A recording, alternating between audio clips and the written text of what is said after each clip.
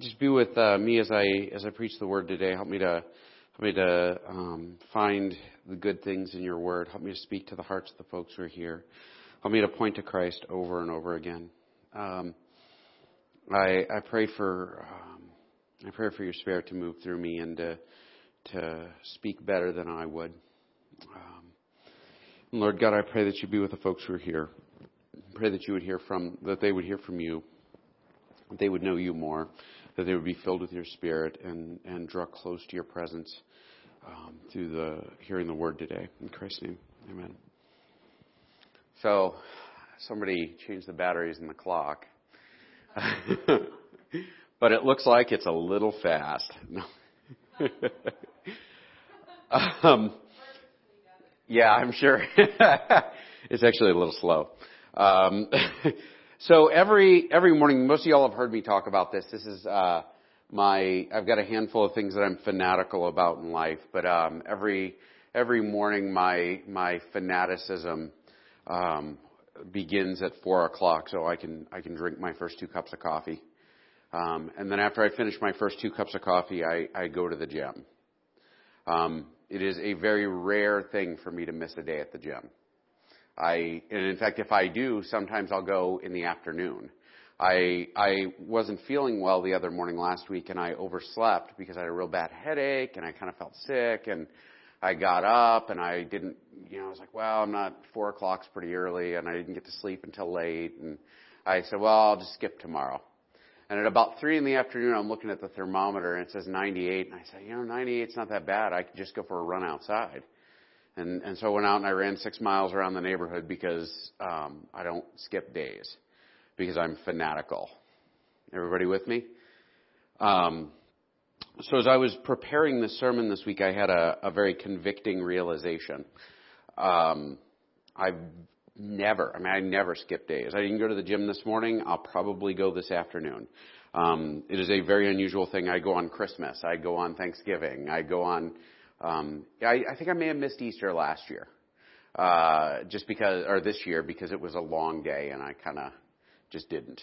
But it's very much the exception, not the rule. But I realized that on days when I oversleep and I'm in a rush because I'm going to meet somebody, or because I have to get my workout done early because I got to run to town, or I got to do this, or I got to do that.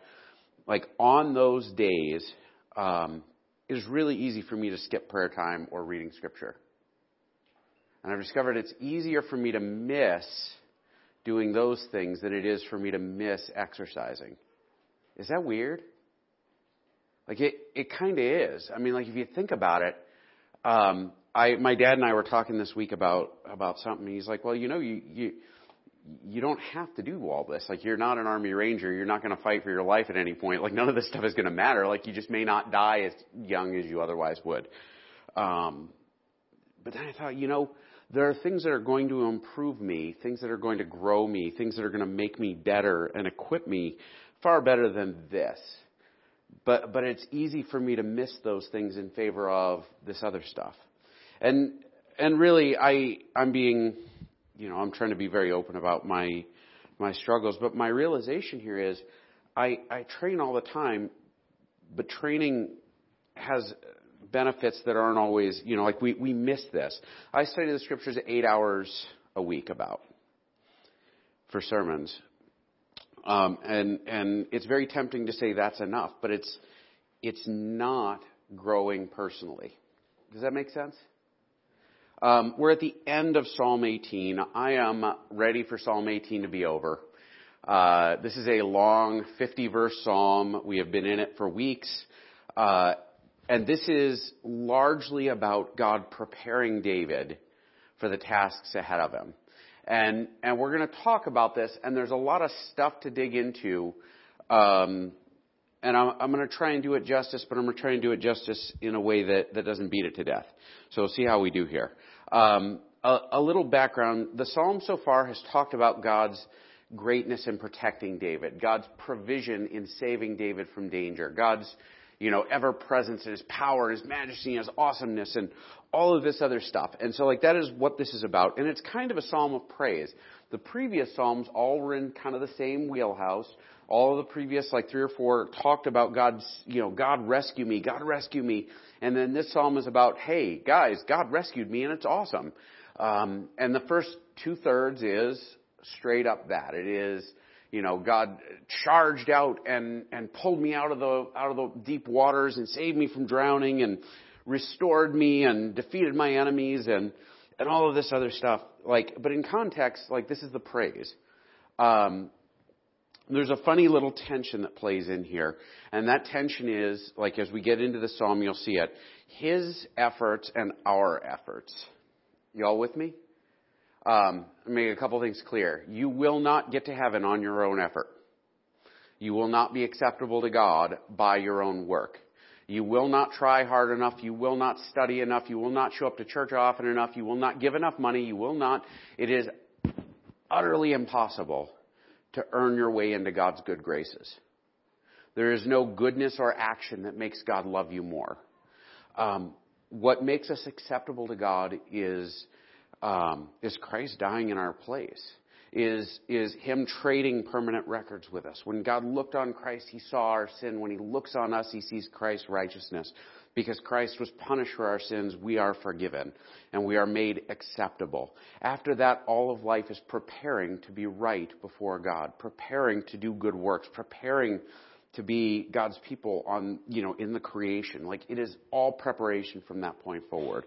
And so as we dive into this, understand this, God has done his part in Christ. God's Spirit fills us, and God's Spirit makes us better than we would otherwise be. But we have a job to do. Everybody with me? We just have a job to do. I can't get up and preach the Bible. I can't get up and talk about these Psalms if I don't know them. I probably could. I know a lot of preachers that do it. But I got to study it, and I got to pray about it, and I got to, pour it into me, and I got to, shake it up and figure it out.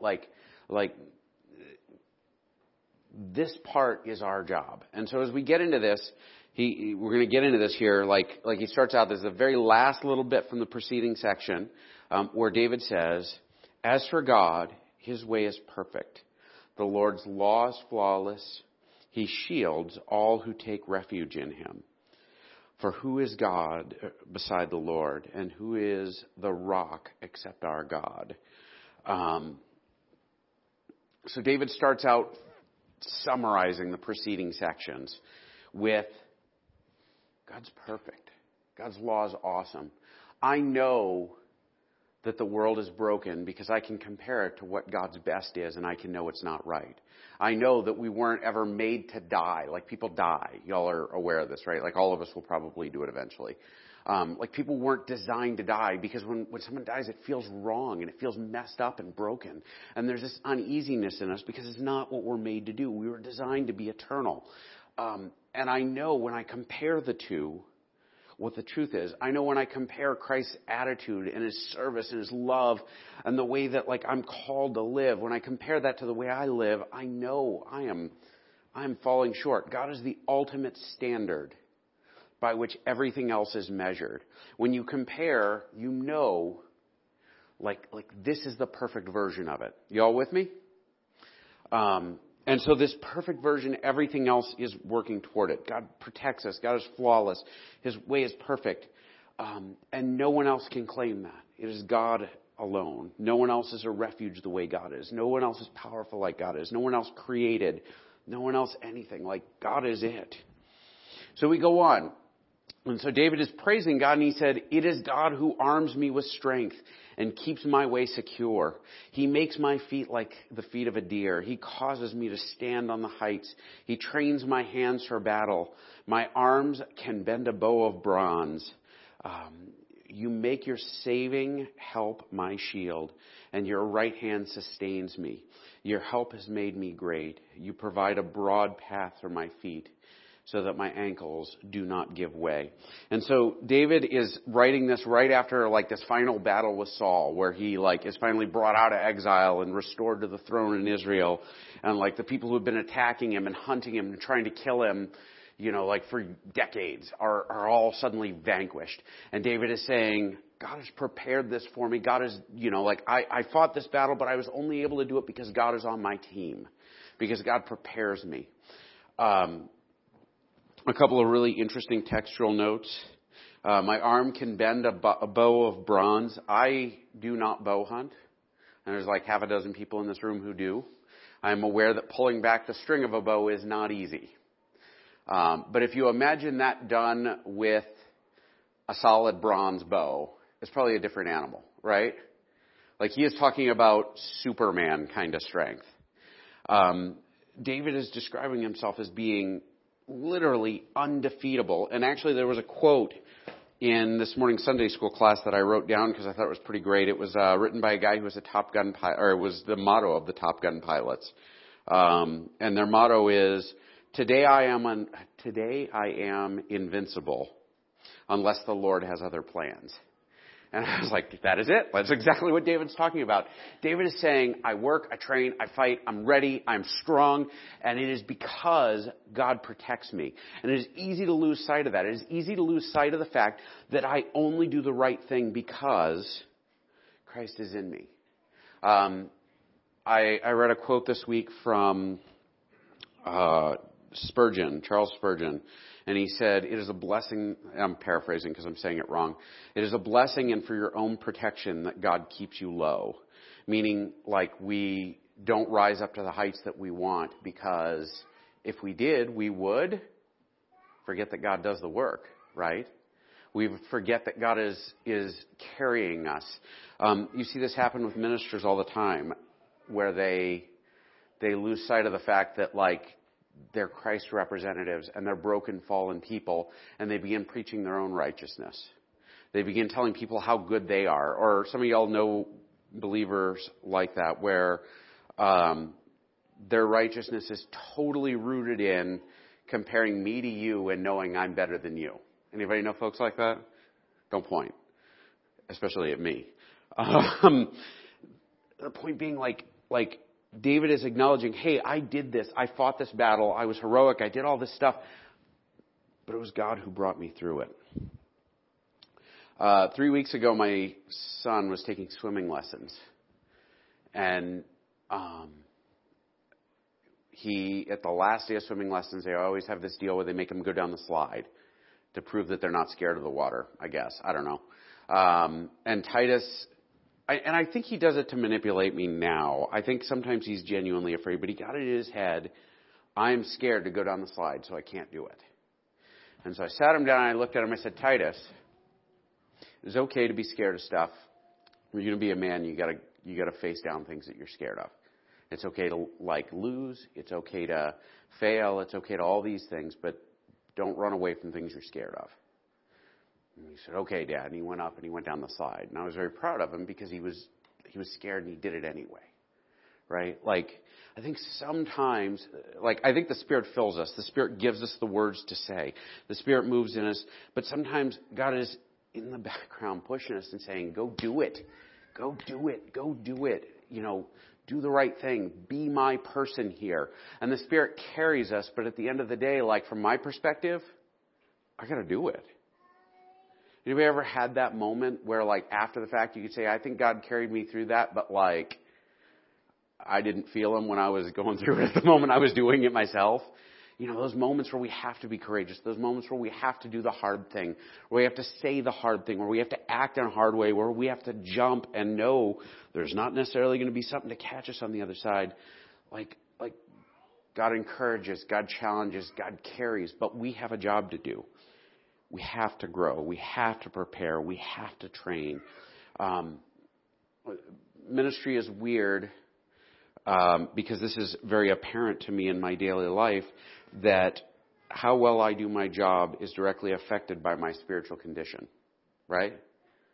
If I'm not reading the scriptures, if I'm not praying for people who tick me off, not that any of you ever tick me off, if I'm not frustrated and turning to God, if I'm not afraid and looking for shelter in him, it affects how I do my job. But the truth is that it affects all of you the same way. But I got to get up and go to work. I mean, you can be wrong with Jesus and drive a tractor. But I don't think you can be right with Jesus and mistreat your wife. Does that make sense? We learn patience from Christ. The Holy Spirit unites us so that we can overlook the things that drive us nuts about each other. And you know what those things are, right? like I don't know what yours are. I know what mine are. I read in my morning devotions, actually, this is one of those days where I spent all week praying and studying and feeling very lost as it related to this passage. And this morning about 100 things jumped out at me and screamed at me, hey, this is it. The book of Acts has this line where it talks about the Holy Spirit showing up. This is Acts 4. They were all filled with the Holy Ghost, and the multitude of them that believed were of one heart and one soul. And so the first thing the Holy Spirit did when he showed up was he united them. Right? Like the first, foremost, biggest job the Holy Spirit played out, he made them believe, and then he united them as one. And so as we struggle dealing with each other, the Holy Spirit binds us. The Holy Spirit makes us capable of saying, my way is not the most important way. Being united is more important. Right? Not 100 years ago, because Frances isn't that old. Frances told me when she first attended this church, they were fighting over the color of paint to put on the walls. There was a church fight. People were fighting over the color of paint. That's not Scripture. That's not Jesus. That's not nothing. That's preference. I don't know anything about that time. And I don't think anybody except Francis is old enough to remember it, probably. But the truth is that the Holy Spirit brings us past those things and helps us say, you know what? I care about whether or not these are orange walls, but the Holy Spirit's more important. Like unity in the church is more important. Loving the way Christ loves is more important. And so as we look at what David is saying here, the Holy Spirit enabled it, but there was a push there, man. There was strength involved. God carried him through it, but he had work to do. I pursued my enemies and overtook them. I did not turn back till they were destroyed. I crushed them so that they could not rise. They fell beneath my feet. You armed me with strength for battle. You humbled my adversaries before me. You made my enemies turn their back in flight, and I destroyed my foes. It would be really easy if the world was like this still. Like this is not what we're called to be as believers, right? Like you can look at this kind of metaphorically. You know, obviously David had a time and a place he had to do. I think there's a time and a place for things like this, but I don't think that the majority of our lives is this way. I don't believe that God is calling us to kill our neighbors. As a matter of fact, I think the majority of the conflict we face is conflict with our own flesh and conflict with like temptation and conflict with Satan. Like I as an adult, since I stopped working in mental health 7 years ago, I have not been in a physical, violent altercation once. Not once, right? Now, I worked there for about 8 years. Before that 8 years, in the 6 or 7 years that preceded, I was not in a single violent confrontation at all. Mental health is different because I think crazy people, and, usually it was me trying not to get punched.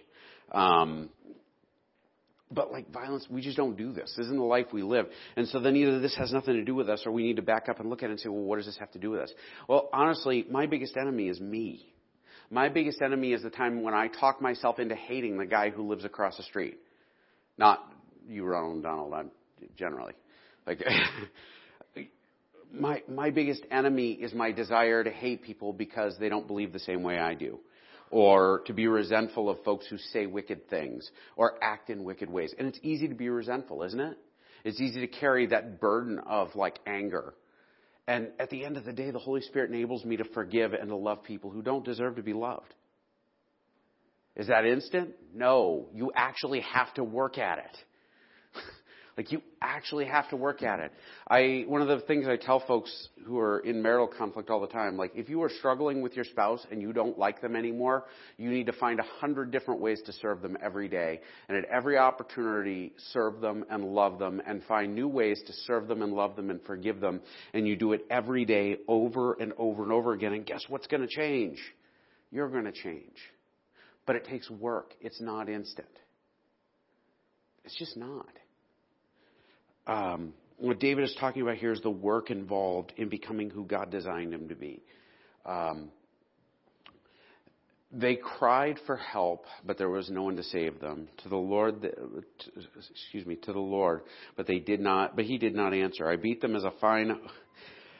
as wind-blown dust. I trampled them like mud in the streets. You have delivered me from the attacks of the people. You have made me the head of of nations. People I did not know now serve me. Foreigners cower before me. As soon as they hear me, they obey me. They all lose heart. They've come trembling from their strongholds. Now, again, big violent one. Most of us are not going to have to crush our enemies into dust. Just probably not. However, now watch this. I beat them as fine as windblown dust, and then I trampled them like mud in the streets. The phrasing here, the language, is associated with potters and clay. And the idea is, like if a potter would make a pot, right?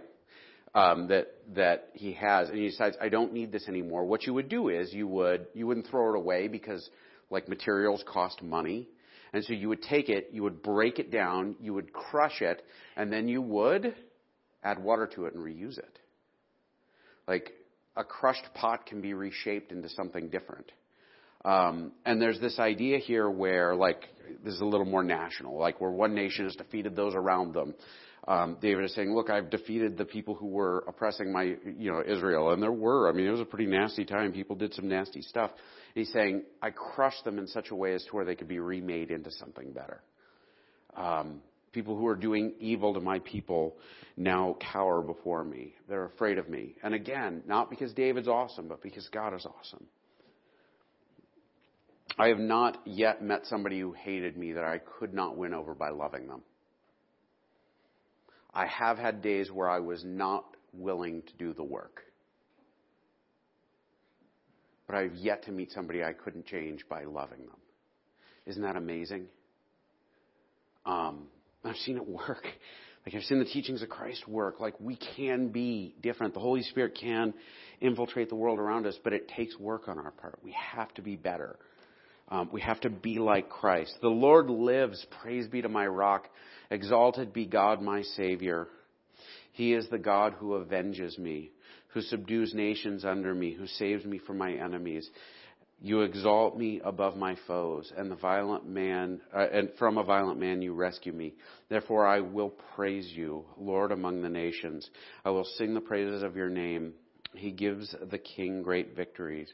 He shows unfailing love to his anointed, to David and to his descendants forever. So this kind of closes out. He goes back from like God enabled me to do these things back to like my God is awesome. My God is amazing. My God protects me and saves me. And here again, like it's easy to read this and say, oh, well, that means I need to be violent against my enemies. But we see where, to use Paul as an example, the Apostle Paul spent the last several years of his life in prison. And he was so difficult to deal with and to keep in prison because like he would be freed by angels and stuff like that, that they chained him to Roman guards. And these Roman guards were like sometimes really, especially Romans who worked in prisons were people who weren't good enough to do anything else. And they were usually the dumbest, worst, cruelest, most miserable people in the army. And Paul spent day and night chained to these guys, and he talked to them about Christ day and night. And he converted the palace guards. Like he converted all, like the root of the church in Rome after Paul left was Roman soldiers, like the worst people. We can read the story of Philippi where Paul was in a prison in stocks. Now, stocks would have been a deal where like they would... You've seen the pictures, where it's like a flat board that they close down and they put your hands and your feet in there. The idea wasn't to keep you from getting away. It was to make you sit in the most uncomfortable position possible so that your muscles began to knot up and you would hurt. It was actually the most passive, laziest way to torture a person you could come up with. And so Paul is being tortured by this jailer. He and I believe it was Silas, but don't quote me on that because I'm working from memory at the moment, sang hymns as they were in stocks. So like they're in pain and they're singing. And an earthquake happens and the stocks are broken open and the jail collapses and they could get up and leave and they just stayed there. And the jailer shows up and goes to commit suicide. He would, again, would have been a retired military guy, a retired Roman soldier who tortured them, not because he'd been told to, but because it seemed like a good idea at the time, because there's no record of them saying, put them in stocks, it's just put them in jail. And so he tortures them just because he's that kind of guy. He shows up, he's about to kill himself because they're going to torture and kill him for letting his charges go, his prisoners. And Paul says, stop, we're still here. And then he tells them about Jesus. And the guy converts. Like he's like this evil person who tortures people, and he converts. Paul subdued his enemies by being like Jesus. There are examples in the modern world of this. Honestly, like I've quoted her quite a bit and talked about her quite a bit, but I read Hiding Place a couple of years ago, which is about Corrie ten Boom. And when she was first arrested in Holland and she was going to be tortured by an SS officer, the guy came in and she prayed, God, please don't let this guy torture me. Please don't let this guy torture me. And then she told him about Jesus, and the guy broke down crying and didn't torture her. Like, I mean, is it always going to work that way? No. There are times that we're going to die. There's times we're going to suffer. There are times that people are going to do wicked, evil things. There are times that this broken world is going to, be broken. And the amazing thing is that this world is not our home. I don't live here forever. I'm going to die eventually. Hopefully I can kick that date down a little bit, but I'm going to die. I'm not going to live on this planet forever, and neither are any of you. That car we bought the other year is going to rust, right? My retirement fund, if I wait long enough, inflation's going to make it nickels, right? And it doesn't matter because I'll probably die before it's all spent anyway, and somebody else will spend it. At the end of the day, this world is not my home. Eternity is my home. And so my victories are not in the now. My victories are with Christ when I glorify God, when I point to Christ, and it's every person who comes to know him who goes with us. Everyone. Because we're living in a dying world, folks. You don't believe me? Turn the news on. This is the week of bad news, right? Darkness and evil and wickedness and horribleness and people saying wicked, horrible things to each other and doing wicked, horrible things. But our victory isn't here. Our victory is in eternity. And every time we see that, it needs to be a reminder. This is a world that needs Jesus. This is a world that needs hearts changed in new life. This is a world that needs something better. It's not going to happen by force of arms. You will never, ever change the hearts of men with a pistol. You might stop it. But any idiot can do that. Christ calls us to change hearts and to change lives. And it begins with us. And our training begins not by getting up and going running every morning, not by eating right, not by any of those things. Not that those things aren't important. As Paul said, physical training has value, but in eternity, spiritual training is commendable. It serves all things. So how do we apply this? We're going to go through grow here. First off, we have to recognize that only God is perfect. The politician you love, the author, the preacher you really care about and believe in, these are men, and they will never save this world. The only thing that we have is hope in that perfection, God's perfect way, as David started this section of the psalm. He's the source of goodness and righteousness in the world. You want to make the world better, you spread Jesus. Like the whipped cream on the pie we talked about a few weeks ago. It's only good if it touches every part of the pie. We have to recognize that our righteousness is in him. The surest way to screw up as a believer, the surest way to mess up as a follower of Christ is to brag about yourself, is to make it all about you and what you can do, right? I'm thankful that I'm a screw up in this respect because I can always back up and say, it's not me, it's him, right? Only in Christ. He is our righteousness. He is our protection. He is what makes it possible for us to be strong. He is what makes it possible for us to be brave. We have stuff we got to do, but we have to understand as we give this to God, as we give our lives to him, as we submit to him, that we have to run to him over and over again. In order to be prepared to do good works, we have to be submissive to him. He's got to be in charge. That is hard, right?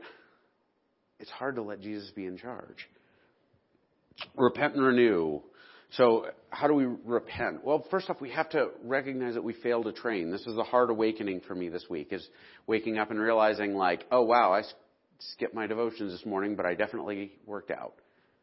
Like I skipped this in favor of that. Like I can so easily skip it.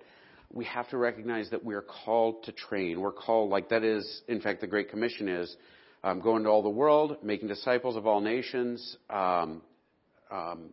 baptizing them in the name of the Lord. Anyway, I'm butchering it. Making disciples of all nations. Discipleship is training. It is learning. It is growing. It is becoming more and more dependent on Christ and pointing to Him over and over and over again. We have to recognize that it's only in Him. It's not us. It's not my wisdom or cleverness or how good I am with words or how strong I am in the moment. It is Christ. It is His Spirit working through me. In fact, Paul went so far as to say, when I'm weak, I require God to do work for me. And so when I'm weakest, then I'm strongest because it's only in the Holy Spirit, only in Christ that I'm strong. And we have to set our priorities right. Like if we fall out of harmony with that, like if we ignore His calling on us, if we ignore His teachings, if we ignore what we're called to do, like we cannot be right. And so we have to reprioritize when we recognize brokenness. You have to own it, which means, how do we own this? We train. I'm always astonished when I meet men who brag that they don't know the Scriptures that well. Like, I don't know the Scriptures that well, but I study them all day, every day. Like, not as much as I should. Don't hear me bragging. I'm sorry. That was totally hypocritical of me. Look at that. We learn to do better by ingesting it, by taking it in. And it's not just learning. It is imitating. It is acting. It is doing. That's the daily training for righteousness. Serving people who are easy to serve is one thing. Serving people who annoy you is another. Serving people you hate changes your heart. And it starts with the little things, it becomes big things. And so learning to serve your spouse or serve your neighbor or serve your kids or serve whoever, learning to be humble and to love, like these are the little things that make it possible to do big things. And part of this is discernment. We have to learn to see through Christ's eyes. And we learn discernment by reading the Scriptures and growing in the Spirit. How do we work this in? We work it in by training. You have to do it. I always tell folks, Jeremy's not here, I'm going to pick on him. During family camp, Jeremy and I went for a run. And I said, we're going to run 4 miles, we're going to see how it goes. And I told him, hey, I'm old man, don't leave me behind. And Jeremy tried really hard, and I finished a few minutes ahead of him. Because as hard as Jeremy tries, I train. Right? And I've been training longer. And training will always beat trying hard. When you try to serve Christ in the moment, when you try to do this, you try to do that, trying's important, but training is a bigger deal. We train daily. We look for opportunities to apply Christ's teachings. We look for ways to insert that into our daily lives, into our relationships, into our everything. I am at 30 minutes right now. By the way, I am not running that long. This is right about the normal length. So we practice looking. Honestly, looking for ways. It is so easy to ignore everything in the world around us, right? It's easy. It's easy to sleep through life. And we look for ways to serve. We ask God, what are ways that we can serve? You could ask me if you want to serve this world, you want to serve this kingdom, you want to serve Jesus' cause in this community, come ask me. I got about 100 different ways. Just take a minute to write a card to Charlene before you leave. It's a tiny little thing, but loving a sister in Christ is a big deal. And it is a step in training. You want to know another way, give her a call. You could talk to Terry about helping out with the food bank. You could talk to Jeremy about helping out with the youth group. You could talk to me, and I'll give you 100 different ways that we need to serve this community, that we need to love folks, ways that we can apply the gospel, we can train for better things. And then finally, on the night Christ was betrayed, I'm going to call my guys forward. On the night that Christ was betrayed, He took His bread and He broke it. One of the last ways we train, one of the last ways that we prepare as we understand, and we have to remind ourselves daily, it is not our own effort. It is Christ in us. It is not our own work. I am not righteous on my own. I'm not good on my own. And so on the night that Christ was betrayed, he took his cup and he offered it to his disciples. And he said, "This is my blood poured out for you." I know I got it backward. This is my blood poured